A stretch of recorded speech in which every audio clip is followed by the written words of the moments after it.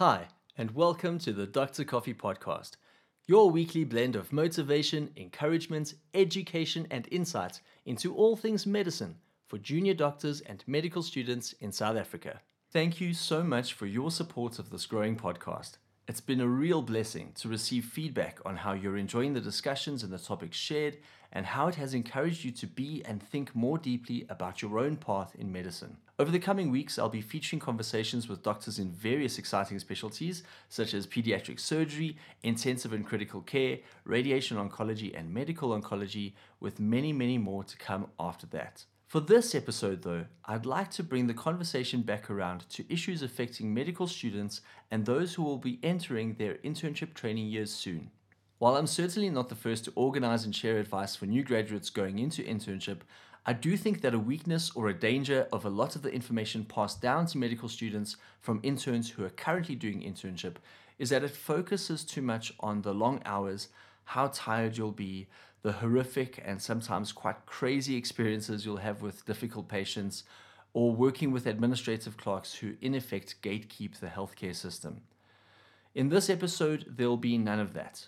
No complaining, no negativity, or at least I'll do my best to avoid it. As someone who's worked in various jobs before switching gear and pursuing studies and a career in medicine, I can tell you that I've learned a couple of key lessons, and these are just my views. First of all, every donkey thinks their load is the heaviest. If you listen to an intern now, they'll tell you how unfair the working hours and the demands on them are. They'll even tell you how they're working harder than their colleagues. But if you listen to consultants who did their internship 20 years ago, they'll tell you how lucky the current interns are to have it so easy and not as difficult as they had it. It's human nature to prioritize and to focus on our own suffering. Number 2, work is hard. And certainly internship is really hard work. But there are few jobs as engaging, challenging, and rewarding as medical internship. For some medical interns, this is their first real job with a salary and responsibility that they've ever had. And I have to say, for some, it shows. One thing I can tell you is that there are people working similarly long hours in many parts of the world to make ends meet. But these people do not have the benefits that we do, such as supervision and training, the reward of learning, and the satisfaction of patients improving and a job well done at the end of the day. Also, we have the recognition that comes with the title of doctor. Number 3, it's easier to be negative and complain than to focus on the good. I do believe that part of the reason that some patients and the public anticipate negative experiences at our hospitals is because we as junior doctors and medical students are pushing this narrative a little bit too hard. Please hear what I am saying and don't mishear or misunderstand me. There are genuine and real challenges in our public healthcare system, and these deserve attention and discourse so we can fix them. But posting pictures about how chronically tired we are, or how broken the equipment is, or giving any impression that the hospital is a dangerous place for patients to be, only compounds problems for patients and families who now enter the hospital fearing and expecting the worst. They come in argumentative, defensive, and ready to fight for their right to care, rather than appreciating our efforts. What a culture is, a culture grows. And if we want our work to be more enjoyable, we need to help to change the culture of complaining. All of that is simply the prologue to this week's episode, which is all about internship and the adventure that awaits next year's new interns. I'm looking forward to unpacking some practical tips and suggestions to make internship as productive and as much fun as possible. But before we dive in, I'd like to give a shout out to the sponsors of this week's episode, which is brought to you by FlashMed Medical Student Flashcards and Summaries and the WardWorks Patient Management and Productivity app. For this and other episodes, I'm pleased to announce that the Dr. Coffee podcast has partnered with FlashMed SA. FlashMed is a new type of medical study flashcard pre-packaged and formatted to assist you to be more effective as a student and ultimately help you to become a better doctor. The FlashMed revision sheet notepad is ideal for summarizing the most important aspects of a disease or medical condition, such as pathophysiology of the disease, how to diagnose it, the management and treatment, and how it presents clinically as well as its risk factors. It's ideal for quick referencing, brushing up on old knowledge, and studying for exams. All FlashMade notepads are printed using the highest quality paper, and each set consists of 50 flashcards or pages. You can find FlashMed on Instagram at FlashMedSA, all one word with no punctuation, and order direct from them via DM with nationwide delivery. I hope you enjoy using their products. I'm also pleased to announce that the Dr. Coffee podcast has partnered with WardWorks app. WardWorks is a free patient list and task management app that allows doctors to simplify the way they work. It's a proudly South African app created for doctors by doctors. So how do you benefit from it? Well, WardWorks allows you to keep track of and easily access your patient's information, their location, and what ward work is required for them. Doctors can collaborate on WardWorks securely within their teams, and if you don't know how to use them, WardWorks also offers Zoom demonstrations with the delivery of delicious cookies and coffees to help to introduce you and your team to WardWorks. So where do you find WardWorks? Well, WardWorks is a web-based app that you can access through your internet browser on your mobile phone or a desktop computer. You can simply visit WardWorks with an X instead of KS, wardworks.app, app. But you can also find the downloadable application on the Apple App Store and the Google Play Store. And speaking from experience, WardWorks will change your life. It'll help you to be far more effective and plan your work. Thank you so much to WardWorks for partnering with us, and I hope that you found it useful just as I have. Welcome to this week's episode. The title of this week's episode is Internship Adventure Confirmed. Now what? So we'll be talking all about internship, jam-packed with as much advice as possible for those who are going to be starting internship. At the time of recording, there are roughly 100 days left in the academic year for any of the medical schools in South Africa. So it means that the students are kind of ramping things up, wrapping up and finishing final exams, and maybe looking ahead to internship with a lot of excitement, maybe some nerves, some anxiety, a little bit of trepidation, and hopefully also some relief that you got your student years behind you. And I think in this week's episode, we are going to cover a lot of advice that's going to help people come the 1st of January. And my goal here is to help you to step in with confidence, to have the right kind of mindset, and some practical keys to prepare you so that you go in strong and do things well. And don't have to learn things the hard way. Certainly, lots of people have prepared advice, and there are certainly seniors who are very generous with their time and their thoughts in this regard. Of course, I'm just one intern, so my reflections and my musings here might not be true for every single person, but to be as balanced and fair as possible, I have drawn inspiration and advice from those who've gone before, as well as my colleagues. I've pulled some suggestions from them. I've asked them to contribute, so that as much information as possible comes across, as many useful tips as possible come across, and ultimately the audience and those going into internship are helped and blessed by it. So what I've done is I have arranged my thinking and arranged the tips and tools in this week's episode into two main clusters. So this episode is definitely a lot different to some of the conversations we have. It might be a good idea to grab a piece of paper and a pen. I mean, I certainly recognize that I'm not a lecturer or a teacher in these things, but just to help you get the maximum benefit from it. Otherwise, by all means, come back to this episode. I'll also put some of the timestamps in the show notes that'll cover the different topics. So yes, so the different topics and different clusters of information that I've grouped together. I've got two broad categories of content in this episode. The first one is to cover theoretical thinking. So I'd like to start off with adopting the correct mindset for internship, and then how to handle your money is the second thing under that theoretical banner. And then thirdly, to talk about professionalism and what it means to be part of a profession, not just an occupation, but something that you've qualified for, that there's a certain standard to live up to. Certainly, medicine is an honorable profession. It's something that no matter where you go, no matter what stratum in society you are, it's something that is held in high regard and something to be valued.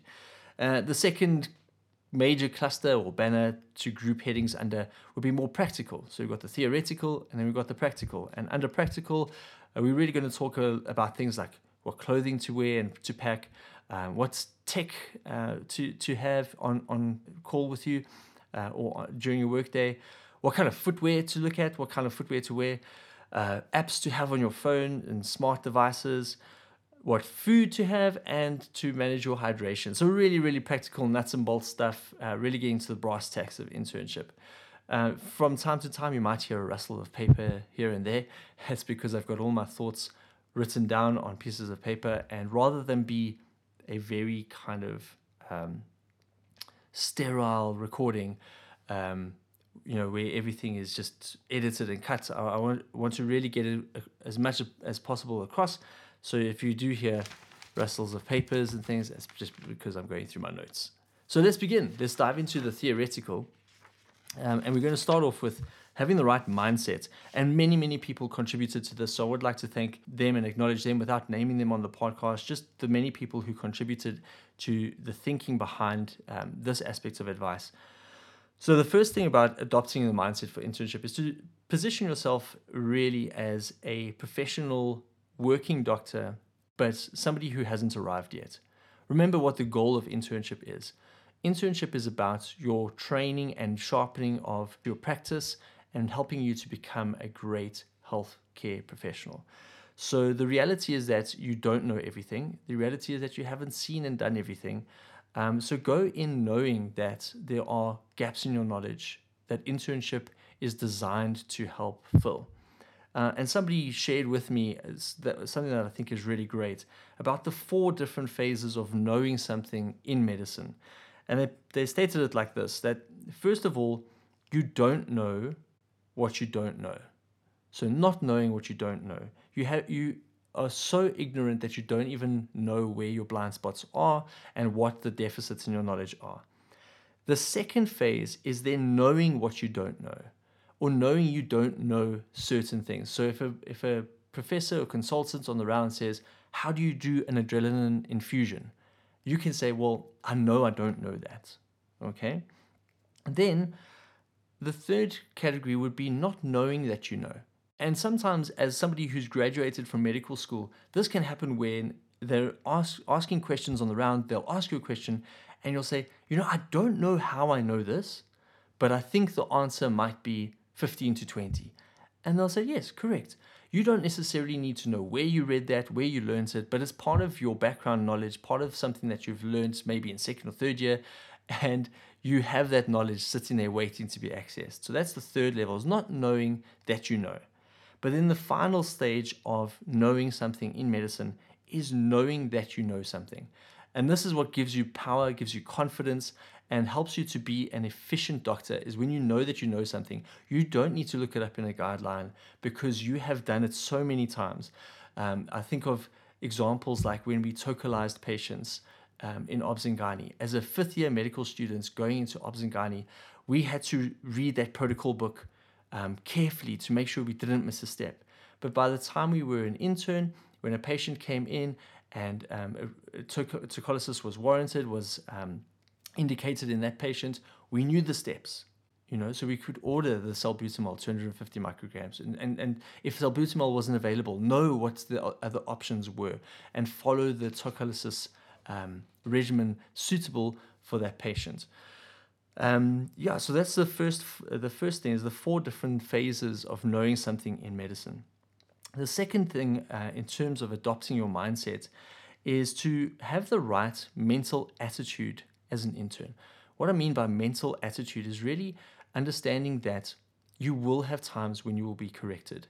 You will have times where you might need to just suck up your pride a little bit and recognize that you are still a very, very small fish in this big pond.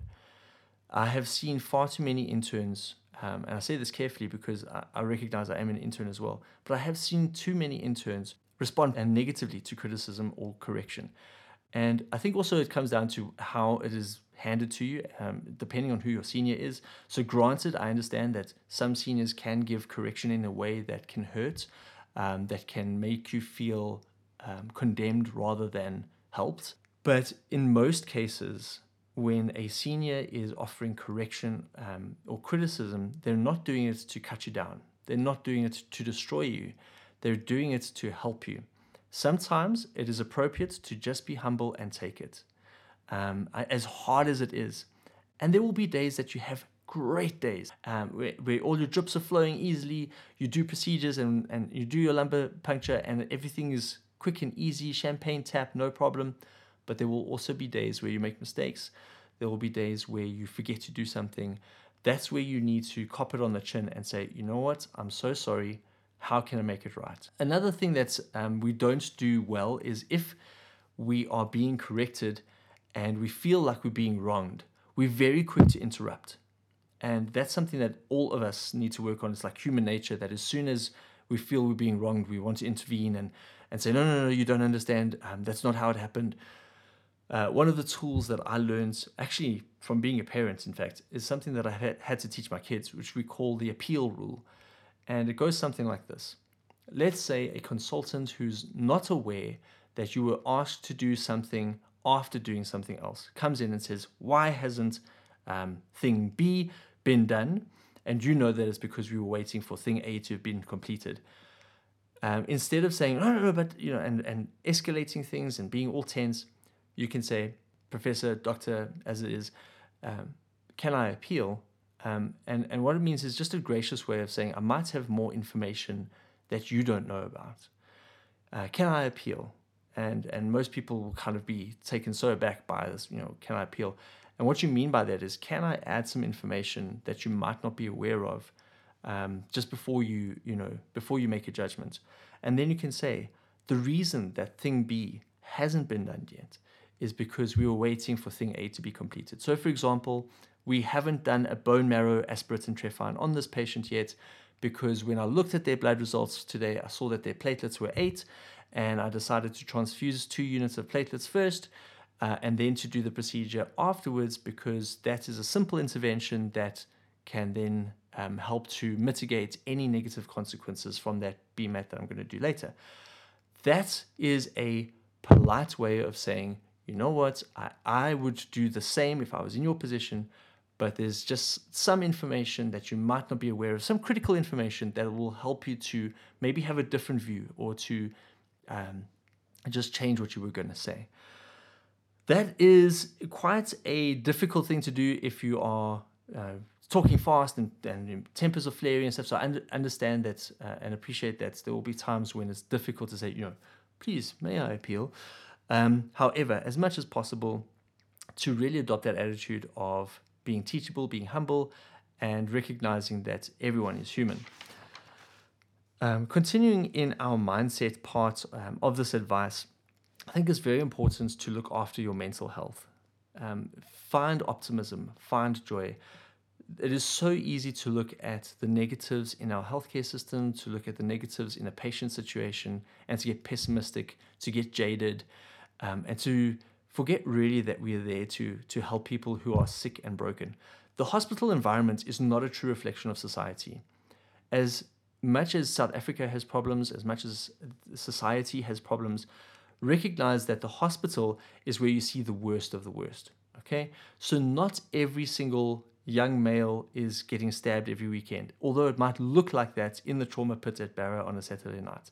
It might look like every single person who has a sip of wine or alcohol goes completely bonkers and becomes a psych patient that becomes your problem. It's not like that. So you need to recognize that the patients that are coming to you in the hospital, in the clinics, are at the extreme end of people who are needing help, people who are needing your sympathy and needing your attention. That allows you to then leave work and go and enjoy the rest of your day, enjoy the rest of your life, to remember that when you're going into the hospital, it's not a nice place to be. It's not a nice place for the patient, certainly, and it's not a nice place for you. You've got to brace yourself. You've got to gird yourself up before you go into a hospital, because that's not real life. That is an extreme situation that is very different from everyone else's 9 to 5 and beyond, obviously. The other thing is then, when you're in that setting, to be professional. So as much as it's easy and common to complain about the environment, complain about patients to their face, complain about other colleagues, to maintain a sense of professionalism, be above certain things. There's a saying that I had in my time at church was that what a culture is, a culture grows. And it's kind of like the fish that's in a bowl of water. It doesn't realize that it's wet because it's there all the time. If you're surrounded by negativity and people complaining, it's far easier to see that in yourself later on as just being normal. So as much as possible, have high standards for yourself. Decide that you're not going to complain. You're not going to talk about seniors behind their back. You're not going to talk about colleagues behind their back. Certainly, sometimes you need to vent, but maybe vent to somebody who's not in your team, vent to a trusted friend, a partner, a spouse, a family member. But it's not appropriate to go behind people's back and vent. And I'm talking to myself here because there's been times when I have said negative things and they've only come back to hurt me. So I've learned this the hard way. So have an air of professionalism, have an air of being above certain things, being beyond reproach. And being beyond reproach, I think, also speaks to having enough integrity to admit when you're wrong. And again, this might not be organized in a completely systematic way, just because of the nature of the conversation that we're having. We're having this discussion. There's not just me speaking here, but it's other people who have offered their advice and gotten on board. And one of the things that people have said is, to make sure that your yes is a yes, your no is a no, and to have some integrity. Admit your mistakes, and when you say you're going to do something, do it in a timeliest manner.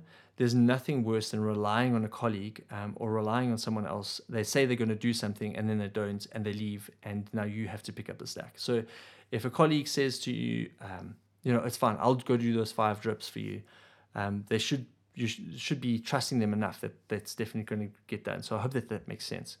That's really about the mindset of being an intern in internship, is to adopt yourself in a position of learning. You're going to dive in, you're going to get your hands dirty, you're going to get your procedures done.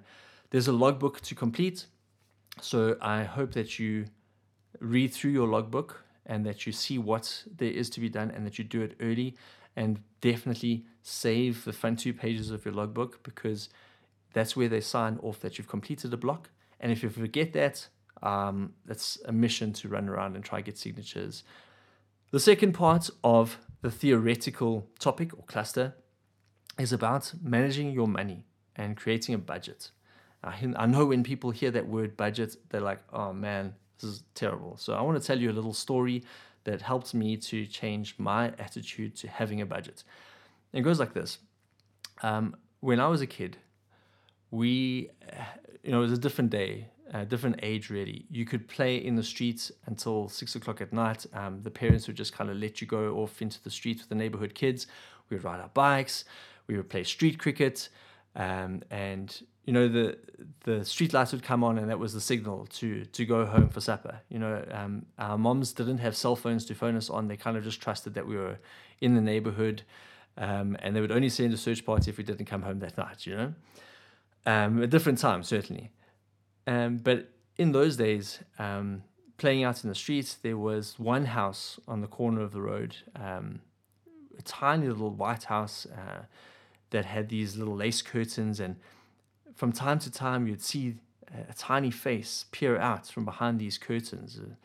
We very soon realized that there was a face watching us, and everyone got spooked by the fact that there was this person watching us. And it was this little old lady who used to just peer out through her curtains at the kids, and we developed all these weird stories about how she was a witch and how she was just waiting for an opportunity to snatch up one of the kiddies and cook them and eat them. And we were all terrified, and when we saw a hand pull the curtain aside, we would run away. The lady's watching us. Until one day, we kicked a soccer ball into the garden, and we had to go and fetch a soccer ball from that garden, the garden where the little old lady pulled the curtains away. She never came outside, but you'd see the hand pull away and look at us. And so we would do, ching chong cha to see who was unfortunate, rock, paper, scissors, who was unfortunate enough to go into the garden. And so very carefully and cautiously, we climbed the wall and tiptoed into the garden to grab a ball. And as picked up the soccer ball, we looked up, and there was this little old lady. And frozen in fright, oh no, she's going to eat us, she's going to cook us. Turns out this little old lady was just dying for some company. And the reason that she pulled back the curtains all the time was she was hopeful that we would see her and realize she's there, and she's, just desperate for somebody to come visit her. And every day she had these delicious homemade biscuits and treats that she was very eager to share with the little neighborhood kids, but no one ever knocked on her door. No one ever came to visit her. And it was only when we discovered that she was a kindly old woman who was just wanting visitors that we got to enjoy those biscuits, enjoy those treats. And once we did, we realized they were delicious treats, and she always had them on hand, and we would stop by and just grab some delicious biscuit treats. Now, believe it or not, that's a completely fictional story, but it was a story that was developed to show what a budget is and what a budget can be. Because when people hear the word budget, it's very, very scary. It's like, oh no, this is something to catch me out. It's to take away my fun. It's a lot of work. I don't want to do it. And people don't want to set a budget. But actually, the budget is that little old lady with biscuits. The budget allows you to have the freedom to spend your money knowing that you're not going to go broke and that you've prepared adequately for future. So as a young professional, going from living as a student, maybe spending, let's say, 3,000 Rand a month, to now earning more than 10 times that, and that step up in lifestyle, step up in spending money, and the responsibility and the power that comes with it, a budget is crucial, because a budget is going to allow you to build a foundation for future. I'm speaking here as somebody with a little bit of life experience as well. I got married when I was 24. My wife and I were very fortunate enough to buy a one-bedroom house when we got married. With the assistance of my father-in-law, of course, he helped us to put a deposit down and get a house. But I'm looking back now with the benefit of hindsight and saying what I wish I had known when I was 24, what I wish I had known about spending and saving. I would not have spent so much money on clothes. I would not have spent so much money on gym supplements, for example. That's a silly example, but there's so much that as a 24-year-old, if you just apply yourself, if you set yourself certain boundaries, you can really, really set yourself up for success. So speaking about money, as I said, it's more money than you've ever had before to begin with. So you need to budget, you need to build a program, because it doesn't take much to actually subsist as an intern. In reality, you're going to be working so much that you're not going to have enough time to spend all your money. You're going to just basically have enough time to buy scrubs and shoes and food, and then you're going to be working really, really hard. And you will need to manage your money wisely. It's an opportunity, actually, to do a lot with your money, because you have the least responsibilities you'll ever have, and more free money than you've, when I say free money, more money available than you've ever had before. So don't overspend, number one. Set some good boundaries. I mean, certainly invest in quality. Like quality is remembered long after the price is forgotten. So don't buy cheap shoes that are going to wear out after 3 months. But don't also go and buy the 4,000 Rand one-of-a-kind name brand sneakers that are just going to get ruined by all kinds of bodily fluids in the ward. Invest in some good running shoes. We'll talk about that when we talk about footwear. But also remember not to become a target, right? Because there's this perception that doctors are very wealthy. And when you're working at places like Barra, or you're working in the clinics in the townships, you can become a target if you have an expensive smartwatch and jewelry and label brand clothes and bags, and you pull up in an expensive German car. So don't make yourself a target. Live within your means, and certainly not saying don't have nice things. Have nice things, but within reason. When you're at the hospital, you're there primarily to be a doctor. So it's not the time to show off your expensive watch or expensive sneakers. That's for outside of work, okay? And I've mentioned already, set a foundation. Get some good wisdom. Get some good financial planning advice. And I can recommend the gentleman from Money and Medicine. They've got lots of resources available on YouTube. They also do events with all of the final year medics. And what I like about them is that they say, you don't have to take up any of our products. You don't have to use us as your financial advisors. You're welcome to have your own people. However, let us have a look at your situation, and you're under no obligation to take them on.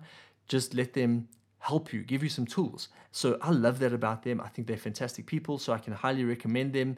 The Money in Medicine guys, find them on Instagram, find them on YouTube. Links to those will be in the show notes for this episode. And one final encouragement about money, certainly because I'm not credited or qualified to give any kind of financial advice outside of a bit of life experience, and I've learned that the hard way, is save in small ways. So little things like, don't buy a coffee from the hospital coffee shop every day if it's 25 or 30 Rand. Don't buy a Seattle coffee on the way into work, because at the end of the month, that's 1,000 Rand expense that you don't really need. Rather, take your own instant coffee. There's always a kettle somewhere in the hospital. Take your own instant coffee and a little bit of milk and make your coffee that way. Or, don't buy Woolworths meals for every single meal. Cook some meals yourself. Don't buy stuff that has been already handled and packaged. Do some of the packaging and handling yourself. That's a way to save money. So save money in small ways. And then, of course, save money in big ways. So if you're looking at, for example, your accommodation, for many people, that is a major expense. And as an intern, you literally are only going to be home for sleeping and a few hours before and after work. So don't get a crazy 3-bedroom house on your own that you're never going to live in. Maybe share with other people. So you and your intern colleagues can say, hey, let's have a little bit of a commune. We can share some of the costs together. So one person can buy the TV, one person can buy the fridge. You'll take those things with you, but you don't have to have all of those things right off the bat. You don't have to furnish your house with everything yourself right away. As much as you're tempted to get a leather couch, you don't need a leather couch. So save in big ways, save in small ways. Remember to think ahead, because you're only 24 now, you're only 25 now, with such little responsibilities. You're only in this position once in your life. It only becomes harder later on when you have kids, or when you have to think about your spouse or prepare for medical aid and things like that, So that's my advice about money. Finally, under theoretical, I'd like to just talk about professionalism. So there are certain standards for a doctor to abide by that's regulated by the Health Professions Council of South Africa. But even beyond that, the different hospitals will have professional codes of conduct. They'll have expectations on you as an intern. And you should be very clear about when your contracted start and end times are for work. Although we know the hours for internship are long, there's never a justification for arriving to handover late. It's always a mark of the individual's character to look at how punctual they are for something, especially if there's no ramifications for being just a little bit late. It's helpful to your colleagues to arrive 20 to 30 minutes before you're expected to take over work, because we know that patients arrive towards the end of your shift. Now, if a patient arrives 30 minutes before the end of the shift, are you going to really let them sit in casualty and do nothing because it's the next shift's turn? No, you're going to start clerking that patient. You're going to start doing things for that patient. And then the next team comes on, and if they only come on when their start time is, and they're already 5 minutes late, 10 minutes late maybe, and they're putting their things away, by the time they actually come to take that patient over, you've done everything for that patient, and now you're half an hour over time, and they are half an hour over the start time. It's just not on. So be punctual, be early for handover, and really help your intern colleagues by coming just a little bit early, so you can say, oh, I see you started clocking that patient. Thanks so much. I'll take over from here. It really is a mark of good character. It puts good vibes into the team, and it creates a culture where you're there for each other. So that's part of professionalism, I guess. I think another important part of professionalism is recognizing your own limits and knowing your own boundaries. Remember, at the start of this kind of cluster of theoretical things, I spoke about the 4 phases of knowing, where we said in the beginning, you don't know what you don't know, and things like that. It's okay to say, I've never done a CVP myself. I don't know how to do that. Could you please help me? Or to say to a senior, I think I know how to do this. Theoretically, I know how to do it, but I don't have the practical skill yet. Could you please supervise me? Remember, internship is meant to be a supervised practice for 2 years. I have yet to meet a registrar or consultant who has said, no, I won't supervise you. There may be supervisors or seniors like that. I'm really sorry for you if you encounter doctors like that. But for the most part, doctors remember what it was like being an intern and having to do things for the first time. And good seniors will always be on your side. And they will appreciate it if you say, you know what, I don't know. Rather than being gung-ho and trying to do something and then the patient bears the consequences. This is not to say that you're not going to make mistakes.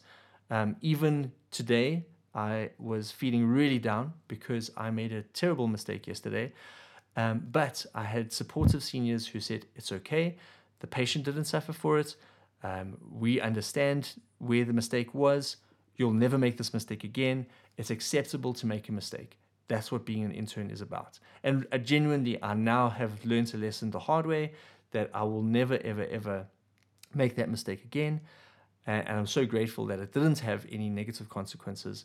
However, it all comes down to that professionalism to put up your hand and say, I don't know, or to say, I'm so sorry I made a mistake, and to not be combative about it, just to be honest about it. So that kind of wraps up the more theoretical part of advice. And I really, really want to thank all of the other interns, junior doctors, those who've gone before me, and my colleagues who have contributed on this.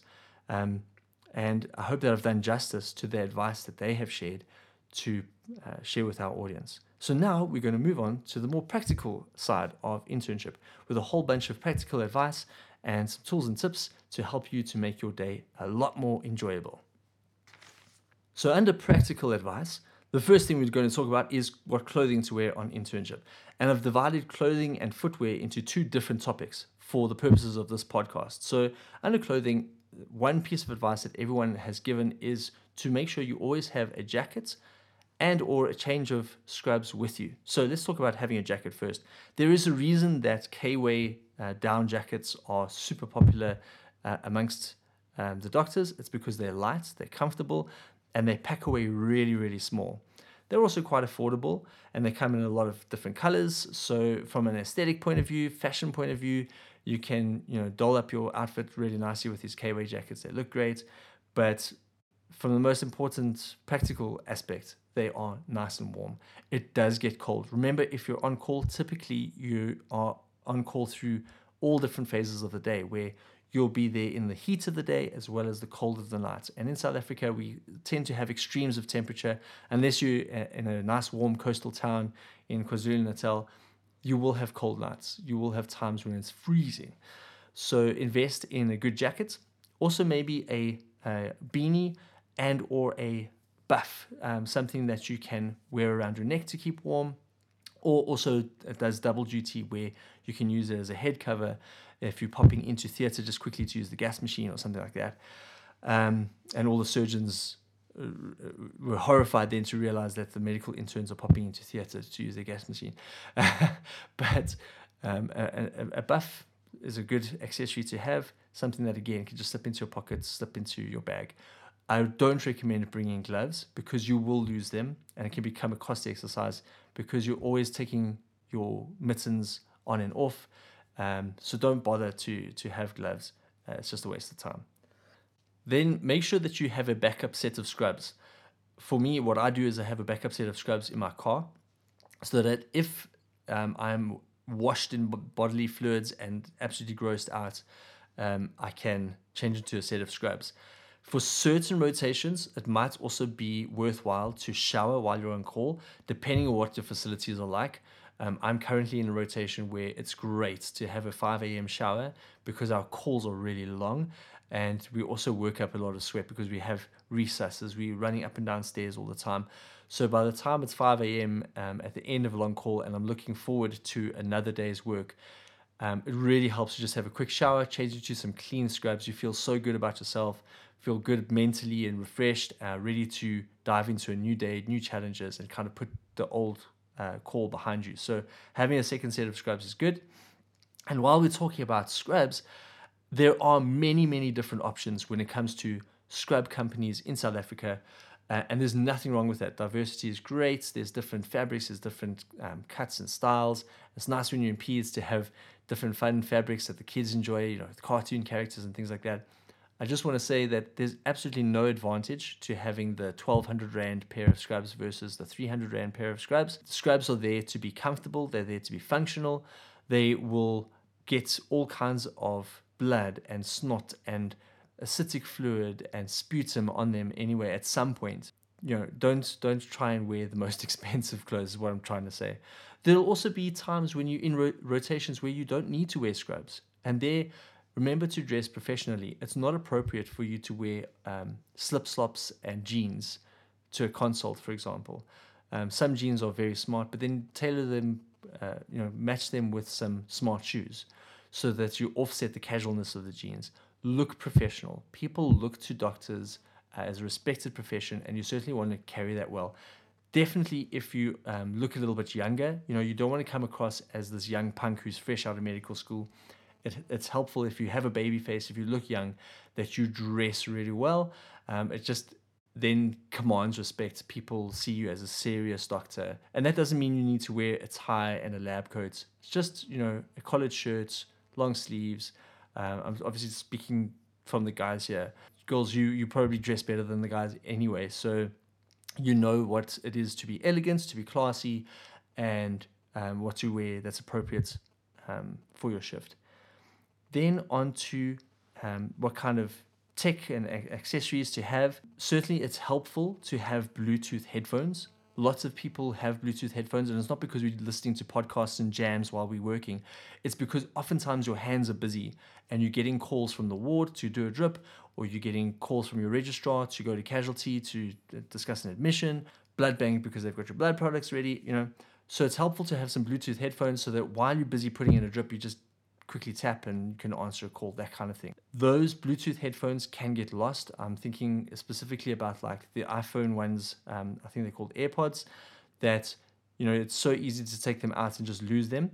So as much as it might not be as fashionable, consider getting ones that kind of loop over the ear or attach in a way that they're not going to come out. But Bluetooth headphones are a good idea.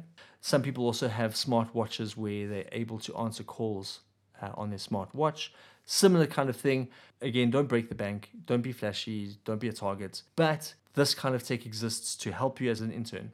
Then definitely have a charged power bank at all times. Get one that can charge your cell phone at least once from 0 to 100, so like a 10,000 milliamp hour power bank. But some people have even 30,000, 40,000. They have really giant power banks. You feel like they're going to jumpstart a Boeing. Another piece of useful tech, even though it's quite rudimentary, is to have a small torch, because using your cell phone to light up, for example, intimate exams, if you doing a speculum exam, is not appropriate, because the patient feels really uncomfortable when you're putting a cell phone in their delicate areas. Also, cell phones are unwieldy and they can be a lot dirtier from an infection prevention and control point of view. So it's handy to have just a tiny little pocket torch. You can get special kind of pupil torches, even a normal little torch powered with a AA battery, whatever you can get is fine. Just something that's going to help you if there's load shedding, help you if you need to assess with a pupil reflex, look inside the mouth, look inside other areas of the body, you know what I'm talking about. So a little torch would be handy. With the cost of data, it's also something that a lot of us have started doing, is investing in a little mobile Wi-Fi router, because the data packages on Wi-Fi routers tend to be really, really cheap. You can get lots of data for less than if you added it to a cell phone plan. And then you're able to either set that up in the ward so you all share the Wi-Fi, or to carry that with you so that you make use of data. And a lot of us WhatsApp call each other now rather than using minutes, because again, the fees are so cheap. So that's just a little bit on tech. So the next advice is something that I kind of took for granted the importance of, and that is footwear. When I heard people say, oh, you must make sure that you have good shoes, get Skechers or get Crocs, I kind of like, okay, cool, like shoes are shoes. But actually, your footwear is very, very important. Make sure that you get shoes that fit you appropriately, shoes that aren't going to get squelchy if they get wet, shoes that you're going to feel comfortable in for more than 12 hours at a time. So ones that do come very highly recommended are Skechers and Crocs. There's a reason why Crocs are so popular in the theaters, and maybe you can think of others, and people are welcome to share what their favorite shoes are. For me, I like to wear running shoes, so I invest in good quality, high mileage running shoes. I currently wear Brooks because they are the best fit for my feet, but whatever you find that fits your feet really well, that you feel comfortable in, make sure that you buy shoes that are going to last a long time, because you are going to put tons of steps into them. Another piece of advice that some people have in terms of footwear is to consider buying gumboots for obs and gynae, because it is amazing how much fluids you encounter in obs and gynae. In Caesar theatre, in labor ward, there is just fluids. It's helpful to just have some gumboots. Then you're not worried about stepping in puddles. You're not worried about what falls onto the floor. You are protected. There's nothing worse than wearing the same shoes that amniotic fluid has drenched for the next 8 hours. And that takes me to another thing, is to invest in good quality socks. People overlook the importance of socks, and I'm going to sound like a real old man here, but get good quality, comfy socks. There's a great South African brand called Versus Socks that was based in Stellenbosch and is now nationwide.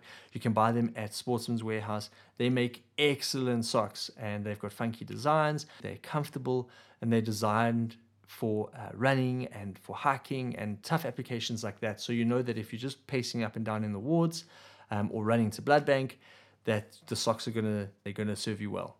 Okay, the next practical aspect is to talk about apps. What kind of apps to have on your phone?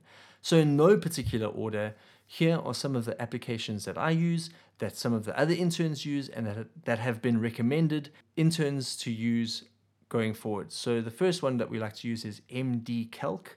MD Calc is a free application that includes calculations such as working out somebody's CHAD-VAS score. If somebody comes in and you need to work out what their corrected calcium is, rather than having to remember a million formulas, you can just quickly input everything into the app.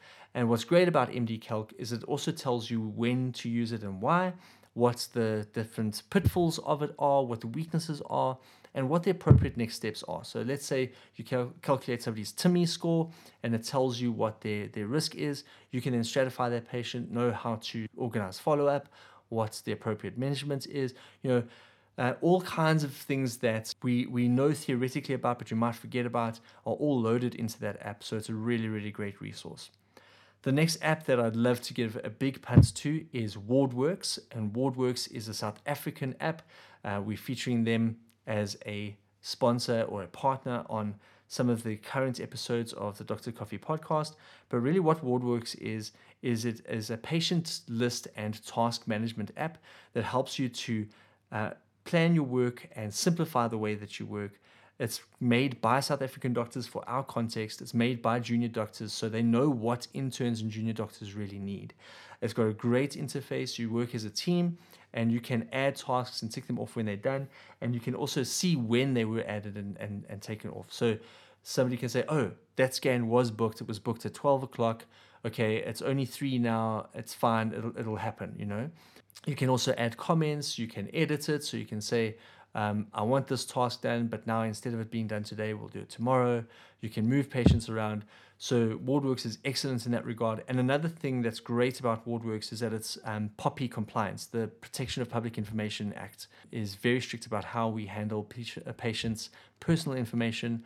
And although there are other apps that are out there, it's not always known whether they're POPI Act compliant, which WardWorks is. So definitely give WardWorks a try. It has revolutionized the way that we do internal medicine at where I work, and it really, really helps. Then another app that hopefully everyone has is WhatsApp. We create WhatsApp groups. You share pictures, you share patient files, reports, PDFs, things like that. So WhatsApp is a great app to have. One that I've come across that is super helpful is an app called Care to Translate. In the past, people were using Google Translate to try and translate certain phrases and things. But what the benefit of Care to Translate is that, let's say you've got a French-speaking patient, right? You can select whether the patient is male or female so that you address them in the appropriate verbiage, because In certain languages, you use different words, whether the patient is male or female. And then when you communicate to the patient, it'll also come up with related suggestions. So let's say you're speaking to a pregnant lady and you'll say, how many weeks pregnant are you? Then there will come up associated things like, have you felt contractions? Has there been any bleeding? Is this a planned pregnancy?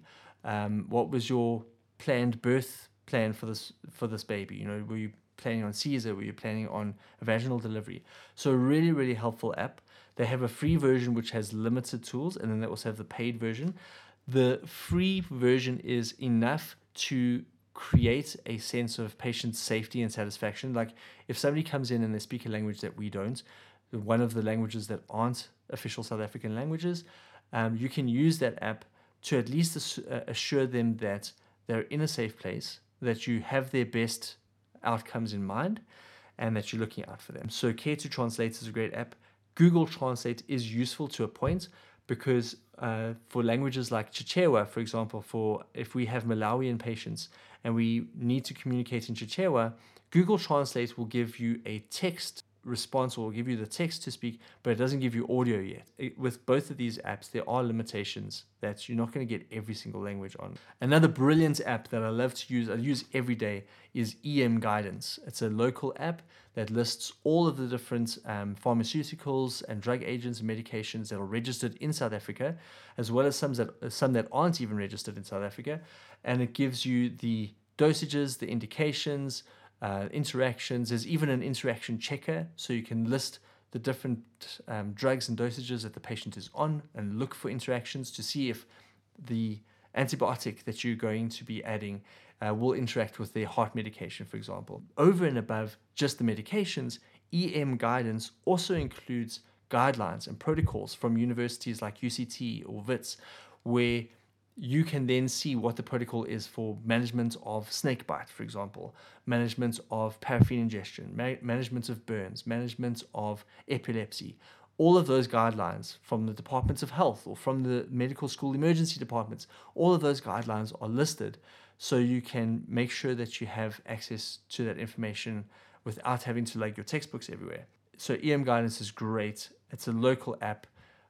They deserve our support. The next app that I would recommend or consider is Spotify or Apple Podcasts, because as an intern, you are still part of ongoing medical education, and there's loads of great podcasts to listen to, either on your way into the hospital or if you've got a moment during work. For example, in internal medicine, there is a podcast called the Harrison's Internal Medicine Podcast, where they talk through interesting cases in internal medicine. And just to reinforce those concepts, I'm talking about internal medicine because I'm in that rotation now. And that's a great podcast to tap into, even as a final year medical student. If you're just preparing for exams, listen to the Harrison's Internal Medicine podcast. They go through cases, they give you a differential and why certain things would be appropriate or adequate and why other things would be contraindicated or less important. So great podcast to get into. There's lots of other inspirational and informative podcasts. I'm thinking of something called the Undifferentiated Medical Student Podcast. That is partly the inspiration for the Dr. Coffee podcast. It's an American podcast dating from about 2016 to 2018, where a medical student interviewed specialists in the different fields to ask them about their specialty and their careers in medicine. The limitations of that podcast is that it is extremely limited to the American context. So they speak about step 1, step 2, step 3. Very different from the trajectory in South African medical schools and the South African health system. But nonetheless, it's useful, it's helpful, there's a lot to learn from it. I listen to podcasts about all sorts of things. I listen to the Huberman Lab podcast, which is about vitality and health and neuroscience. So I'd say I probably listen to about 6 or 7 podcasts at the moment, totaling to about 8 hours of podcast listening per week. And some podcasts are 10 minutes, some podcasts are 3 hours. It just depends on the format. Another app to consider is AnthroCalc. If you're going into your PEDS rotation and you need to work out a patient's Z-scores, their weight for height, their BMI, things like that. AnthroCalc is really useful. And when you get into each rotation, the seniors will have different apps that they can recommend. So avail yourself of that. There's lots of free stuff out there, but apps are really, really helpful, save you a lot of time. We're now coming towards the tail end of this podcast. So as you've seen, we've gone from very, very theoretical to a little bit more practical. Now we're getting to the most basic, fundamental, practical of all, which is your food and water, how to feed yourself and how to stay hydrated when you're in the hospital. So let's talk about food. In general, good nutrition is really important, and it needs to be good nutrition that works for you. So whether you are into paleo, or you're into vegan, or you're into intermittent fasting, or you're into a carnivore diet, however you want to eat, make sure that you're eating healthy food that meets your needs, you're getting adequate nutrition. You need to be energized for work. So in general, that means cutting down on sugar and processed food as much as possible. Granted, there is a place for chocolate. It's more than just food. Sometimes it's also about your mental health and an emotional state and just helping you to feel good, for that split second. However, make sure you're not eating junk. You are a medical professional. You know the basics of how to look after yourself, how to look after your health. And what you put in is what you will get out. There has been many people advising buy Woolies meals, so Woolworths meals for when you're on call. And similarly, there's been lots of people saying don't buy Woolworths meals because of the expense. So there's this balance. I think the people recommending buying Woolworths meals are taking into consideration that it's meals that tend to be healthier for you. So eating food that is closer to a raw and natural state, or that'll use cooking methods like steaming, less frying in oil, baking, things like that, that are going to help your food to be really nutritious and give you good quality nutrients. On a day-to-day, it's important to have snacks on you so that if you can't sit down and eat a lunch or a supper, you can at least keep your sugar up. So for me, for example, I have fruit on me. I tend to have little snack bars that won't melt and turn to mush. So things that are like granola bars, things with nuts and berries in them, or even Pro Nutro bars that have like a small chocolate coating on, not the end of the world if that melts. But in general, snacks that will fit into your moon bag or into your pockets. I didn't even talk about having a moon bag. Definitely invest in a moon bag or a small backpack that you can take with you, so that you have sugary snacks with you. The reality is that you often eat on the run. As an intern, sitting down and having a meal is a luxury. But if you have those little snacky treats, and that's where it can be so difficult, because snacky treats tend to be loaded with sugar, they tend to be highly processed, they tend to be full of junk. And here I am saying, eat healthy. Make sure that you don't eat sugar. Make sure that you have less processed food.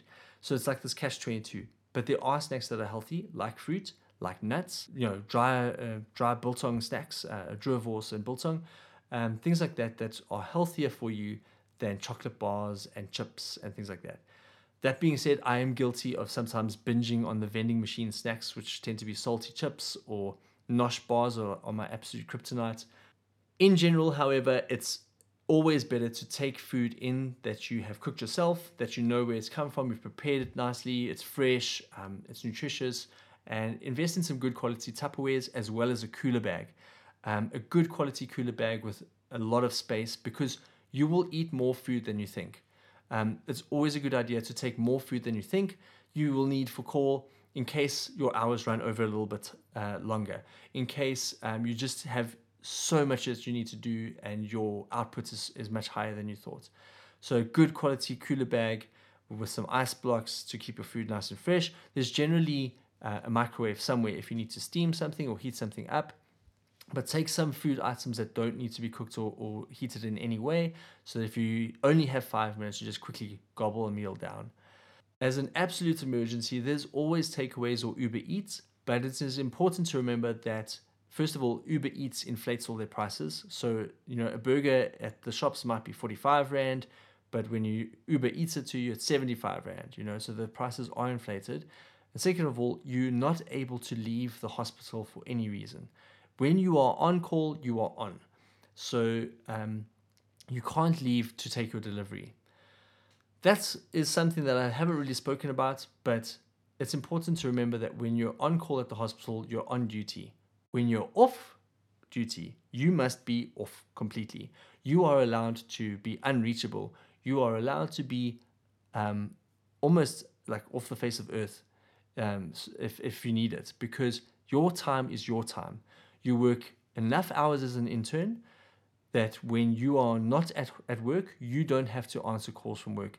You are a junior doctor, you have very little responsibility. There is somebody else who can answer that burning question about the patient. It's very important that you have your own time.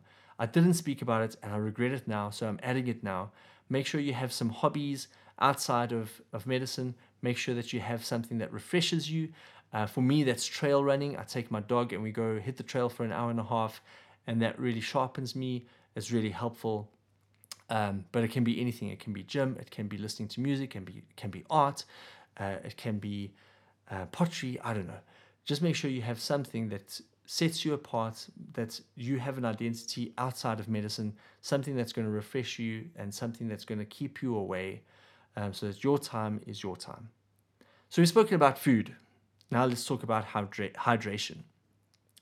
Investing in a good water bottle is important. One idea is to have 2 water bottles, one that's a really big bulky one that you take lots of water into the hospital, and one that's a small pocket-sized one so that you have water with you in case you're just desperate to gulp down a sip of water between wards and your water bottle is far away from you. Now, I said invest in a good water bottle. A good water bottle is not necessarily one that's going to break the bank, although it is nice to spend money on a good water bottle that's going to last a long time. Definitely, you get what you pay for, so a good investment. If you're going to buy a water bottle, buy a good one. But I like to recycle and reuse Energade or Powerade bottles. I often freeze them when I'm preparing for call so that they become my blue blocks in my cooler bag as well. And then there's the added benefits of that. As they thaw, you got nice icy water that's so refreshing in the middle of the night. You won't always be able to drink, and you need to stay hydrated. You will feel heaps better when you are hydrated, and the next day you're not parched after call. The other thing is that kidney failure or kidney function is a real concern when you're on call. And we'll speak about kidneys now when we talk about caffeine. But basically, you want to stay hydrated at all times. Yeah, I can't emphasize it enough. Drink water. Then caffeine. You'd think with the Dr. Coffee podcast being my name that I'd be like, drink as much caffeine as possible. But honestly, caffeine in moderation. Caffeine is a useful tool. It can improve your mood. It can improve your efficiency. But there's a limit to how good caffeine can be. There's a point at which any more caffeine just gives you jittery, gives you the jitters, makes you anxious, and it's not worth it. So limit your caffeine intake to a maximum of 400 milligrams a day. That's kind of where the evidence says you will get no benefit beyond that. And also you need to consider that when you're taking caffeine, that it has a half-life of about 4 or 5 hours. So depending on how you function, some people will start to feel a bit of a slump 4 hours after drinking caffeine. Some people that can be up to 8 hours. But if you do have a cup of caffeine and of coffee or some source of caffeine, and you become a habitual caffeine user, you need to know when your slumps are going to be, so that you time your caffeine so as not to interfere with your work and not to interfere with your sleep-wake cycle. I really want to direct people here to a Huberman Lab podcast that I found fascinating, I found really useful. It was a recent podcast by Andrew Huberman. The title of the podcast is Your Sleep Toolkit, Optimizing Sleep and the Sleep-Wake Timing. That's episode 84 of the Huberman Lab podcast. I'll put a link to it in the show notes for this episode. But basically, it's all about optimizing sleep and your cycles around things like exercise, body temperature, caffeine, food, so that you can get really good quality sleep and be effective when you need to be effective. And caffeine is one of those key ingredients. One of the habits that I've started developing, or one of the tools that Andrew Huberman speaks about that I've implemented, is to only start drinking caffeine or coffee 1.5 hours after waking. So typically I wake up at about 5:30 every morning, and I will have my first cup of coffee only at 7 o'clock. What that hour and a half allows is for my body to wake up naturally, for the adenosine receptors to get flushed and to get cleaned out and to not have any interference from caffeine. And then my first cup of the day is basically as I'm stepping into the hospital, so that I have that maximum caffeine hit until around about 11:30, and then by midday I'm starting to think about my next cup of coffee. I can have that cup of coffee, and on a typical working day, by the time I leave the hospital, I have kind of used up the caffeine, but I'm not getting home, um, you know, wired from caffeine. Sometimes if you have a cup of coffee at 4 o'clock, you can't sleep that night because you're still wired from caffeine. Um, but it's up to me then. If I want to have a third cup of coffee, I can. But generally now, I'm only drinking 2 cups of coffee a day, and it optimizes my sleep really well, and it optimizes my efficiency in the ward. So I know that's something that's really helped me, is to limit my coffee to just 2 cups a day and to time it like that in such a way. That episode also talks about other things, so I really want to recommend it to all of our listeners to optimize your sleep and your wakefulness, to maximize your mental health, because sleep is the foundation of your mental and physical health. It helps you to recover, it helps you to consolidate your learning. There's so many good benefits to getting solid sleep. And also, when we talk about caffeine, to realize that caffeine is another one of those expenses, right? If you're going to the canteen to go and buy an illy cappuccino every single day, that's going to be a 30 Rand expense. That at the end of the month, that becomes a really expensive habit. Coffee like that should be a luxury or a treat that you're using to bless your friends or to, support your registrars. So if you do buy coffee like that, I would recommend that you buy it as a treat for others, as a gift, to show honor, to show them that you appreciate them, or to help them out if they're having a bad day. But for yourself, drink instant coffee, take your own Jacobs or other forms of instant coffee into the hospital. I would never stoop so low as to drinking recoffee, but if you enjoy some recoffee, that'll be also fine. I think from a health point of view, avoid instant cappuccinos unless you absolutely have to from a mental health point of view. But those instant cappuccinos are loaded with sugar and palm oil. They're not really that great. And I mean, think about it. How are they making that foam, right? It's a chemical foam. That's quite disgusting when you think about it. Red Bull and Monster are popular resources and tools for intern doctors, especially Red Bull because of the handy serving size, 250 mils. However, energy drinks like that have been associated with kidney injury, with acute kidney injury, and even in renal failure. So, I mean, you can read up about it, but I can say from experience, I've actually had blood work done when I was using Monster energy drinks to power through a particularly rough call, and I was shocked to see that my urea and creatinine were through the roof on that particular call. So, it's not normal for somebody like myself to have a urea of 10 and a creatinine of 160 with an EGFR of less than 90 on that. I can't remember what it was, but basically my kidneys weren't doing particularly well. And it all came down to, as it turns out, the fact that I was dehydrated and I was drinking these Monster energy drinks. So this is not to damage Monster in any way. I've really enjoyed Monster energy drinks. I think they have their place. But because you are working so hard on call, maybe there are other ways to optimize caffeine. If Monster works for you, by all means, go for it.